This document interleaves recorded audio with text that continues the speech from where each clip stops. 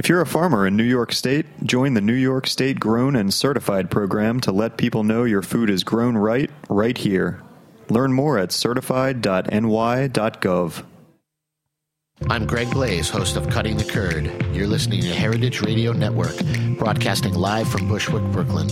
If you like this program, visit heritageradionetwork.org for thousands more.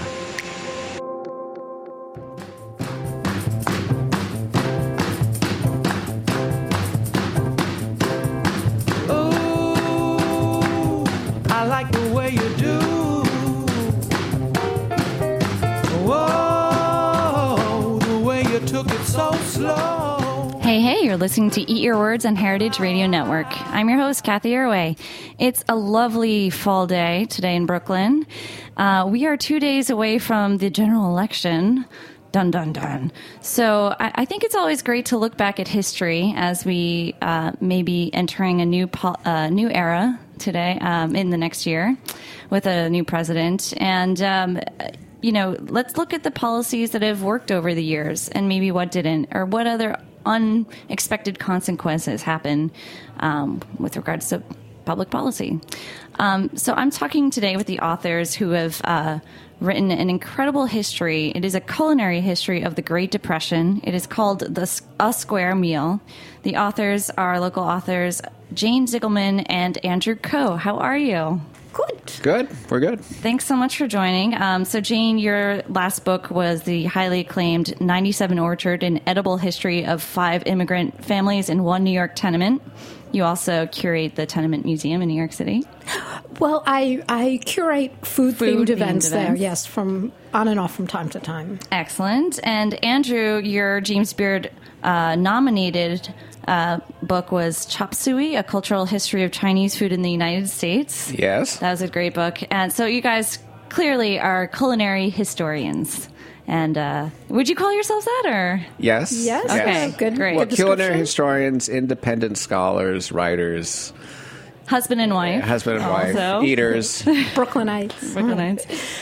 So, this book really cuts an incredible cross-section of interests that I think are really relevant today. So everything from social programs, like let's talk about food stamps or SNAP, right, to food justice issues, things like access to fresh food in impoverished neighborhoods, and the quest for nutritional perfection. So things like vitamin supplements and other kind of meal replacement liquids that we're seeing these days all tie into, the pivotal moment that you guys trace, which is the Great Depression and its impact on food. And I just have to ask, why did you decide to tackle this topic? Well, we had both finished our books around the same time, and we were looking for new topics. And we realized that the Great Depression was interesting for a number of reasons. And one of the reasons is that it marked a big change from the past. Like the 19th century, we had this idea that America was like incredibly abundant, and that we were living in the middle of a breadbasket, which could never, the food would never give out. As long as we kept traveling west, into the toward the frontier, there would always be great soil and great land, and anybody could make a go of it. And buffered by the fact that Europe was, having all these famines, and people were coming over to America to be fed by this abundance. We had never known famine, and it's unlike any other country on earth. And so in the Great Depression, this is what changed. And as we got deeper into the story, we realized that not only that was one big change, but also kind of marked a pivot between a 19th century way of eating based on subsistence agriculture, locally produced food, to a 20th century modern way of eating, the way we eat today, which is everything is shipped in from out of state or around the world, and we have supermarkets and refrigerated foods and canned foods, et cetera, et cetera. So this is the time when that world really became possible. That's right. Jane, did you want to add anything to that, or any other take on why this is relevant? Yes. I mean, there's, in addition to the material differences in the way we eat, we in the Great Depression began to think about food differently. Mm-hmm. And that was another really important shift. And I think one of the really fundamental differences is the importance of nutrition and how that became a kind of guiding principle directing us toward what foods we should and should not eat. I thought it was really an amazing parallel that you write about how Eleanor Roosevelt, as the First Lady, really helped move this nutritional campaign in America, kind of like reorganizing nutritional standards, trying to attain for the best health of the country. And if you look at the parallels today, you see Michelle Obama with her, Let's Move campaigns, and really taking in a up way, that role. Michelle Obama sort of took the cue from Eleanor Roosevelt, who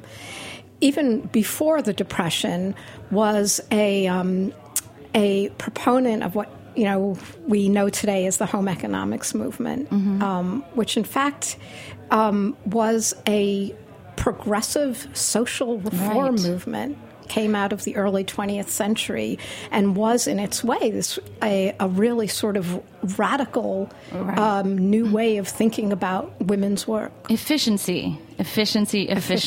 Very much so. And now we're saying, let's get back to the land, slow food. So that's interesting in its own. But, in a way we're reacting against a lot of the sort of values that were held up as sort of the way that food should be during the Great Depression. It was the beginning of food modernity, and we're trying to now reach back before convenience and so forth. Well, I feel very enlightened having read your book, and I wanted to share a little snippet, if I may, read a passage from the beginning. This hopefully explains what I was just saying about efficiency and the differences that we see today in the food movement. But you write about a growing rift between country life and urban life, and how this tension really put in motion a lot of the changes that we saw during the Great Depression afterwards. So, I'll just start reading. In great urban centers, the pulse of the factory served as a kind of metronome for the city at large. In the urban workplaces, where wages were paid by the hour, efficiency was a measure of success. Factory hands demonstrated their worth by completing the maximum number of standardized motions in a given period. As after the factory whistle blew, the time was on their own. But even at leisure, city dwellers saw time as a resource, like coal or copper. That fear that time might run out, as every resource will, left them with a dread of time wasted. On the farm, meanwhile, time was not something you stockpiled like firewood. Farm chores took as long as they took. There was no rushing an ear of corn, and the workdays stretched to accommodate the tasks at hand. Time was elastic. The minutes and hours that mattered so much to city folk were irrelevant to the drawn-out biological processes on which the farmer depended. In place of the clock, the farmer's yardstick for measuring time was the progress of the seasons. As a result, his view of time was expansive, focused on the sweeping cycles of the natural world. For city people, time was fractured into finite segments like boxes on a conveyor belt. On the farm, time was continuous, like a string around a tree, one season flowing inevitably into the next. And so post-World War I, a lot of people left the farm. A lot of people left the rural area, and that was seen as a big problem. And we see, of course, nowadays there's a fraction of people who are farmers. So this has been a growing, I guess, rural problem since this time. But I think that it's really interesting to look back at the different attitudes and how those social reform campaigns, the domestic campaigns that women of the day were trying to advocate for in the kitchen, as well as in on the farm, and how that impacted our way of looking at producing food. Mm-hmm. It's really well. I mean, one of the things that was going on. It was, both. It was one of the things they wanted to do during this time was actually these reformers actually wanted to free women from the kitchen, right? Free women from the drudgery of kitchen tasks. From working from early in the morning to late at night to prepare food, to put food on the table, to make your own bread, to make your own biscuits, to have to go to the garden to pick vegetables and can them for the winter, et cetera, et cetera. And there was a huge campaign to change that and help women find a role for themselves in the larger community away from the home. To have jobs, to do community service or something like that, because the kitchen was seen as a kind of ball and chain on women's lives. And at the same time, we saw an interest in nutritional science progressing. So the advent of sort of like the processed food or, prepared, processed food industry was happening at the same time. Nutritional supplements and things like flour and enriched, I guess you could say. Well, that really comes toward the end of the Depression. Okay. As manufacturing becomes more modernized, and it's sort of the beginning of really mass food production, and advances in technology that allows us to manipulate foods in all kinds of new ways. And so that sort of, it's in the years leading up to the Second World War is when you see all of those machinations take place. So Teddy Roosevelt and many other thinkers of the day, and I find it's really interesting that there was a whole rural sociology school of thought being formed. Really were trying to combat the issue of the rural flight or the rural problem. Yeah, or city drift. Right. And how well did they not do in sort of addressing that? Well, I don't think they did a very good job at all. They brought people's attention to the problem, but they didn't reverse the problem. Because economically, the city was where everything was happening. So the city was where the action was. And the only thing that really reversed the rural flight, the flight of farmers into the city, was actually the onset of the Great Depression. Because as factories closed in the city, people who had still had family out in the country returned to the country so they could they would go back to farming and grow their own food just out of desperation. But it really didn't do a very good job. I see. On the other hand, Andrew,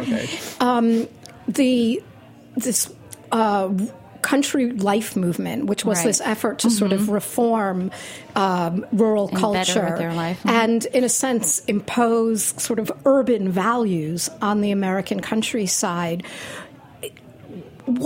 did have impact on the way people lived, and in a sense, the kind of the attempts to modernize the farmhouse, which were promised by the country life movement, were fulfilled during the Depression, during programs like the Rural Electrification Administration, which brought electricity to people's farms all across the United States. And suddenly you could have refrigerators. And if you had refrigerators, that means you didn't have to can foods anymore. You could just keep the food in the freezer, and you could go buy frozen foods, which were the cutting edge at the time, very exciting.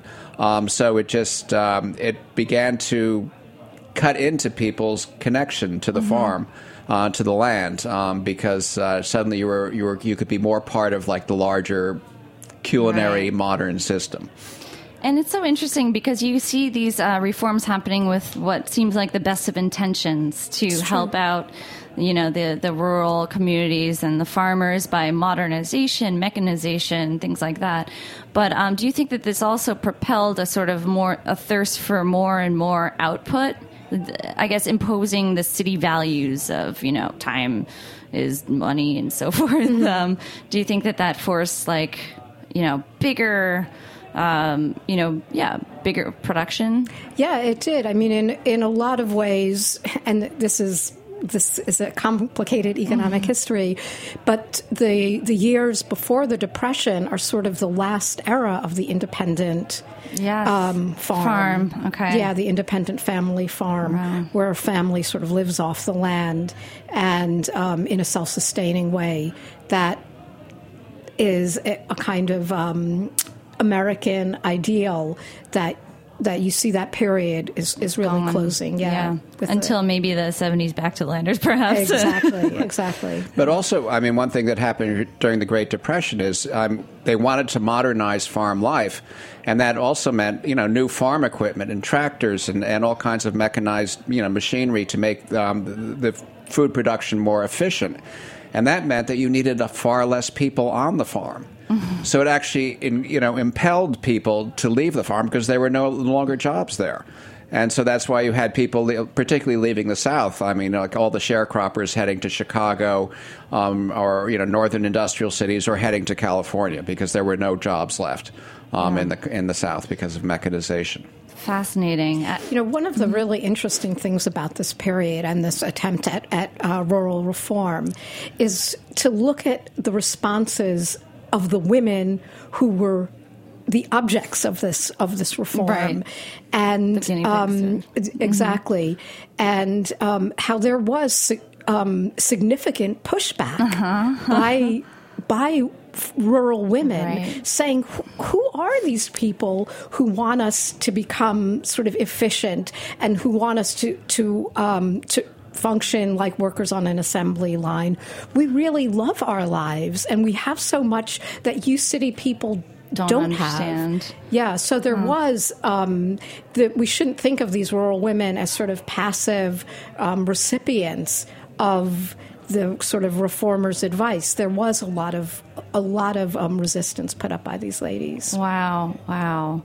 This history is so fascinating. I'd love to talk in the next, after a quick little commercial break, more about how, what we can take from these lessons in history. So we'll be right back after a quick little break.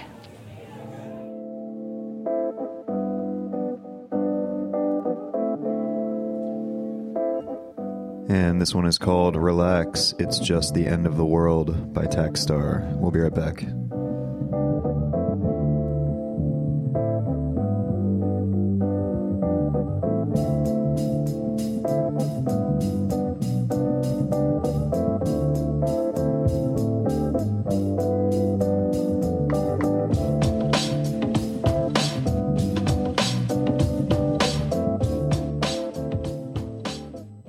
New York State cares about New York's farmers. That's why we've developed the New York State Grown and Certified program. It's a seal New Yorkers can look for when they're shopping for food that comes from local farms. Customers are more likely to buy food that has the New York State Grown and Certified seal because it tells them that it comes from a farm that follows environmentally responsible, farm-safe protocols. In other words, the New York State Grown and Certified seal tells them their food is grown right here in New York State. You're a farmer with a lot to do, but the time it takes to sign up for the program is a great investment for your business because it lets shoppers know that your food meets higher standards, has passed assessments, and is produced by environmentally friendly farming practices. To learn about participating in the program, go to certified.ny.gov.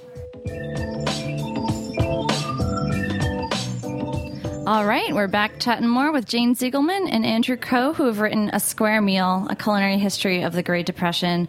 This is really, really a fascinating book, and I think it's a really timely book. So there's so much to talk about within it, but I don't want to forget the incredible research you've done about hunger and poverty throughout this investigation. So I thought it was really interesting, the differing attitudes about feeding the hungry throughout the years. So in one point, you write about how in the old world, in the British, in Britain, people thought of the worthy hungry and then the not worthy. So there's people who are like widows or elderly, or disabled, they're worthy. And then there's people who are just sort of, I don't know, drunkards who are not worthy. Just too darn lazy. Too darn lazy. That was the characterization of the poor. And they just didn't have the get up and go to do what they needed to do. And you see the parallels today, in talking about food assistance and or just social welfare in general. Right. Well, if you don't work, it's a moral issue, and if you're able to work but don't actually have a job or are not actively seeking work, then somehow you're immoral, and that makes you somebody who, if not, maybe won't be punished, but certainly somebody who won't be helped. Mm-hmm. So during the Great Depression, everybody's hungry. Not everybody, but a great deal of people now are suddenly hungry. Is that where we get a lot of the legacy for today's food assistance programs? Yes. Yeah. Sure. Yeah. Sure. Okay. Before the Great Depression, up until Franklin Roosevelt became president, we essentially did not. The federal government certainly did not give any food assistance whatsoever, and at the same time, we really didn't have any real consistent, coherent national nutrition program. And this all changed during the Great Depression.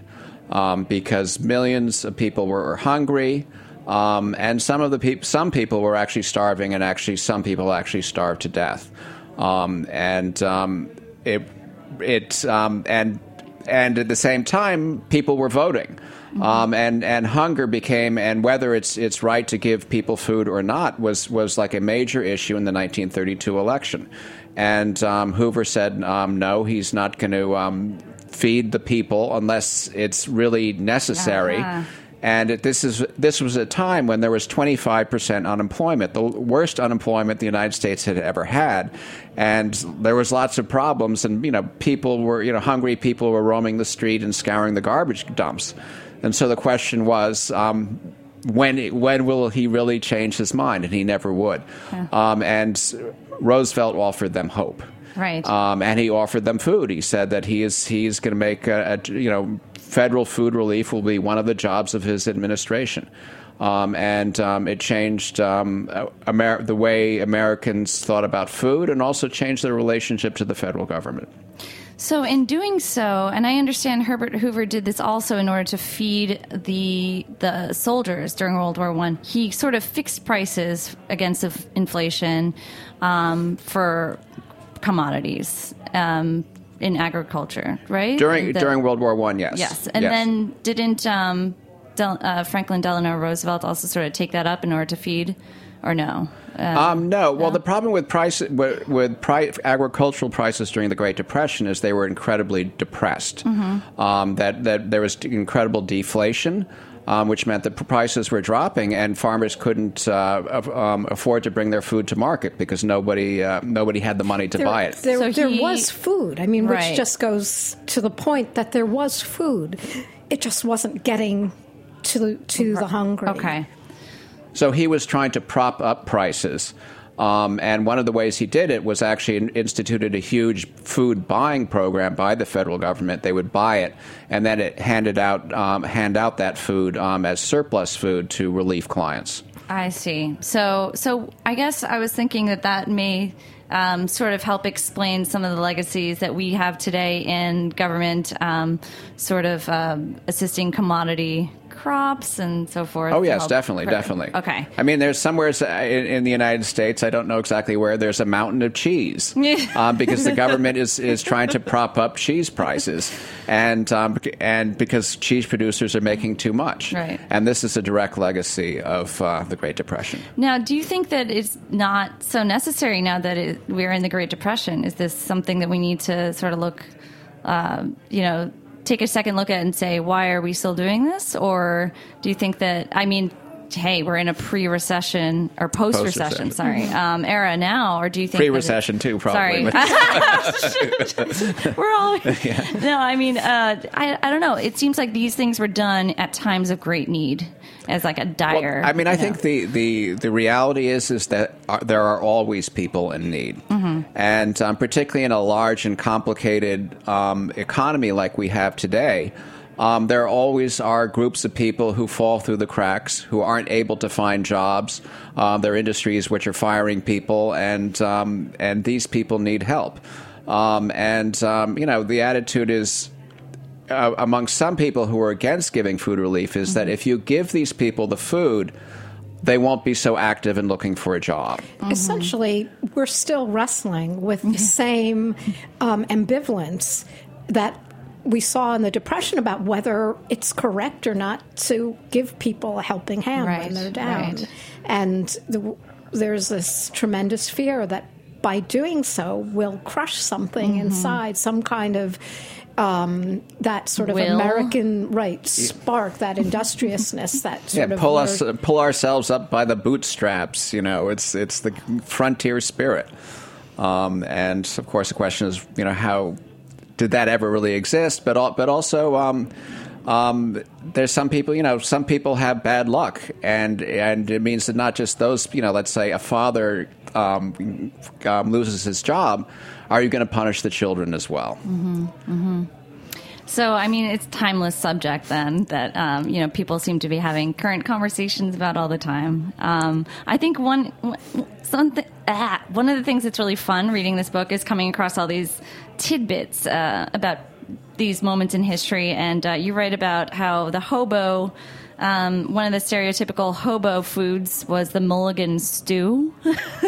I've seen this at fancy restaurants. Really? Oh my Lord! I don't know. It's like a soup, right? Or no? Well, it's like a watery stew made out of whatever cheap meat and vegetables you could beg, borrow, or steal, or buy. But it's made from a couple of old carrots, some really cheap beef, gristly and a lot of bone. And some potatoes, and you just cook it until it's nice and thick, and all the flavors extracted from the ingredients.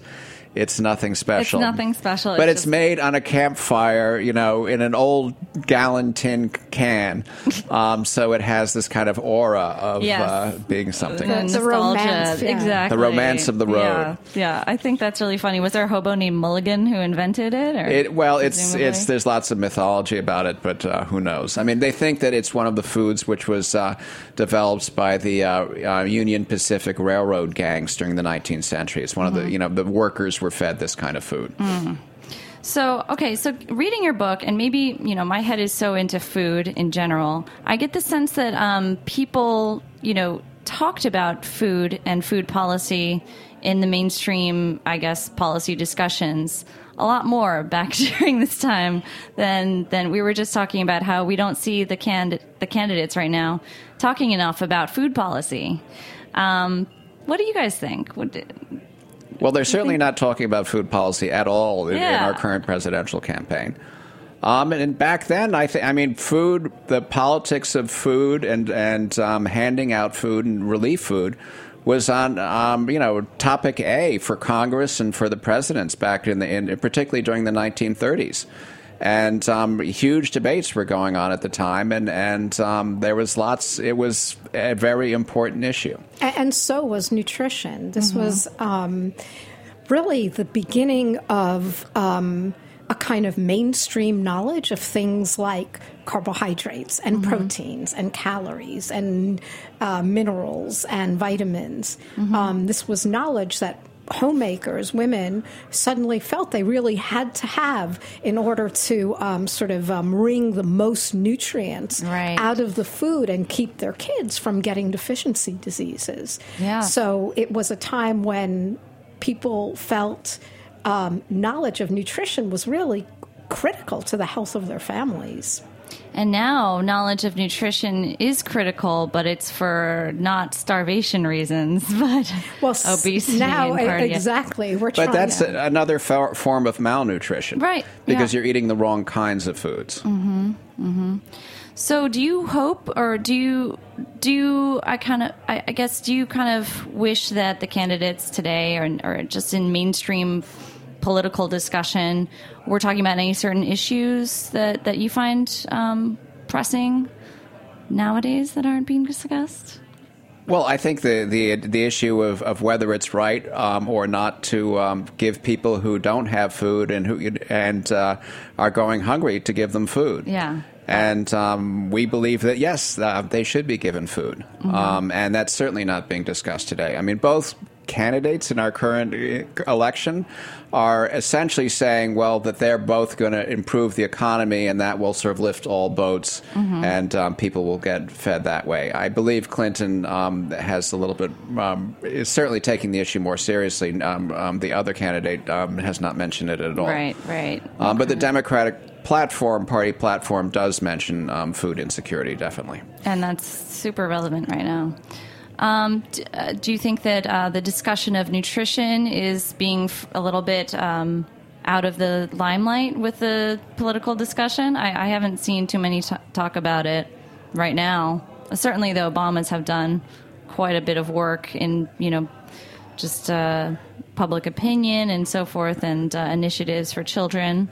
But, I don't see too much of that going on right now in the campaign. No, we're really sort of quiet on that topic, and it's really dangerous because people are hungry and people don't have access to all the good things that they should have, being that it's here, but the access isn't there. Yeah, it sounds like a lot of folks are saying, we need to continue the work that the Obamas have started, and clearly from your book, a lot of other people have done a lot of progress in as well. So. Right. Well, our votes count, so go out there on Tuesday. And I really think that this history gives a lot of inspiration and hopefully momentum to having those conversations more and more. That would be great. Yes, we hope so. All right. Well, I guess that's about all the time we have for today. But thank you so much for this really engaging book and discussion. And I hope many people have many discussions over their dinner tables about it soon. So thanks again, Jane. Thank you so much. Over the Thanksgiving table. Over That's a good the time. Thanksgiving table. While you're helping out at the Bowery Mission, perhaps, at the food lines there. All right. Well, thanks again, Andrew and Jane. And thanks, everyone at Heritage. We'll see you next week on Eat Your Words.